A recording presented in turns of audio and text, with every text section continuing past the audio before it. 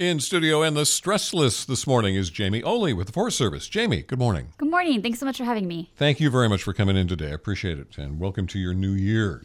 So we've got lots of things happening this time of year, and the pile burning is something that is weather dependent, like the other burns we have around the year, but the weather is allowing you to do this now, right?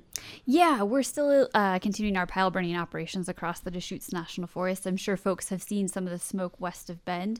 That's been the area that we've been primarily burning, kind of off of Skyliners Road in that area. So folks can anticipate that we'll continue that work probably throughout January, and again, as conditions are favorable.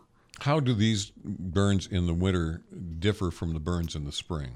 So this is what we call pile burning. So if you're out in the forest, you might see some of those stacks of sticks, if you will, anything from a small, about 10 by 10 size, all the way up to what we call a landing pile, which is a larger pile, about the size of a house. And so this is leftover material after we've come through and done mowing, mastication, and thinning work. And this is branches, limbs, things that aren't able to be used into wood and turned into wood products. So what we're doing out there right now is we're lighting those on fire. They burn down pretty quickly and consume, and that sets us up for success to not only reduce hazardous fuels next to our communities, but also prepare those areas for when we come in and do what people typically think of as our prescribed burning, which is that understory burning, that low intensity burning that we typically do in the spring and the fall here in Central Oregon. Let's talk a little bit about the low snow conditions that we have right now. Has that been proven to be a bit of what are the things associated with low snow? I'm usually talking about big snow and that problems it causes, but low snow, what kind of difficulties does that cause? Yeah, a lot of our lower elevation areas that we would typically see, at least some snow on, we haven't seen that yet this winter so far. And so, just a caution for folks who are out recreating, it's been pretty rainy, pretty wet. And so if trails are muddy, if roads are muddy, we just ask that folks, if it's too muddy, don't use the trail, maybe look at an alternative location to help protect the sustainability of that trail or that road. Are Forest Service roads plowed? We do not plow or maintain Forest Service roads in the winter. And so, that's a great note as we're thinking about our higher elevation locations, or hopefully when we get some snow down here at the lower elevations. If you're out traveling about, those roads aren't going to be maintained for winter driving conditions. So kind of the rule of thumb that we practice is, if you hit about 3 inches of snow, might be best to turn around, as those conditions are pretty unlikely to improve if you keep going. Okay, good. So for winter recreationists, that's a good tip. What else should they know? Yeah, when you're out driving in the winter, it's really great to carry some of those essentials with you, making sure that you have gas, extra clothes, water, just in case. You never know what you might encounter with those winter driving conditions. And like I mentioned, since our roads aren't necessarily maintained or plowed, it's really best practice to not rely solely on a GPS unit or some type of travel device like that. They may not recognize that Forest Service road isn't plowed or maintained, or maybe closed for the winter. So really sticking to those main arteries and using Oregon Trip Check to check conditions is a good stroke of luck before heading out. Yeah, that's a good idea. And for taking, packing for it, how do you pack for a trip out into the woods? Yeah, winter recreation is, pretty similar to summer recreation, that we want to pack all of our 10 essentials. We want to make sure that we have map, plenty of clothing, water, extra food, make sure you have a headlamp. Really a good rule of thumb, particularly with these shorter days that we have in the winter, is to head out early and have a turnaround time. So maybe you didn't make it to your destination, but you're going to turn around at 2 p.m. regardless, to make sure that you get back to the trailhead safely before dark. Good idea. We had the same discussion with the sheriff's office last week, and much the same things. Go prepared, because the winter weather can turn on you in an instant.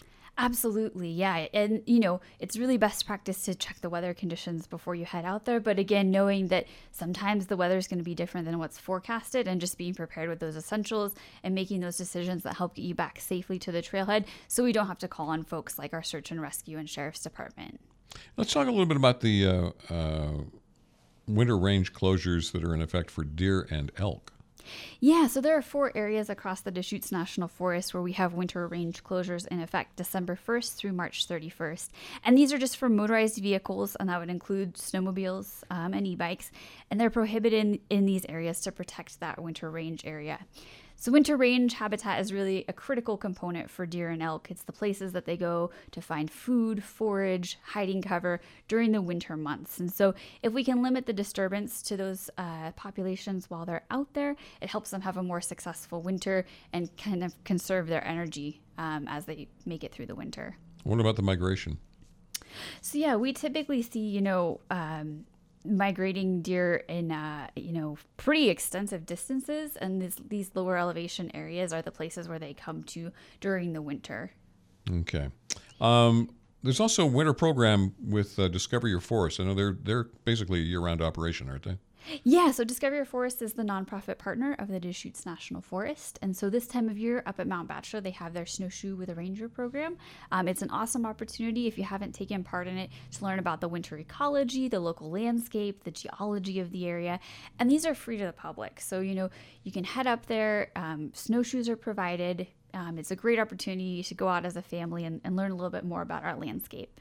How do we find out more about that? Yeah, so snowshoe tours are every weekend, typically January 6th through March 17th, and then typically daily when we have holidays like the Christmas and spring break holidays. Tours are at 10 a.m. and 1 p.m., and they start out of the West Village area at Mount Bachelor. What are roving ski rangers?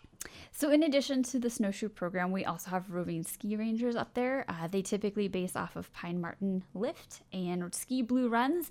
They're just out and about, and if you see them, they would love to chat with you and share some of that winter ecology. Share about what you're seeing, the different peaks, the landscape, the wildlife that you might see in the winter. And they're just out and about, so you can just hop in and join them, ride the lift with them, get a little bit more information about the area. Okay. So we might see some smoke from pile burns. We might. Yeah. As this weather goes on. Do you send out text notices for those like you do some of the others? Typically for pile burning, we don't necessarily send out a text alert unless it's something, really close or adjacent to communities.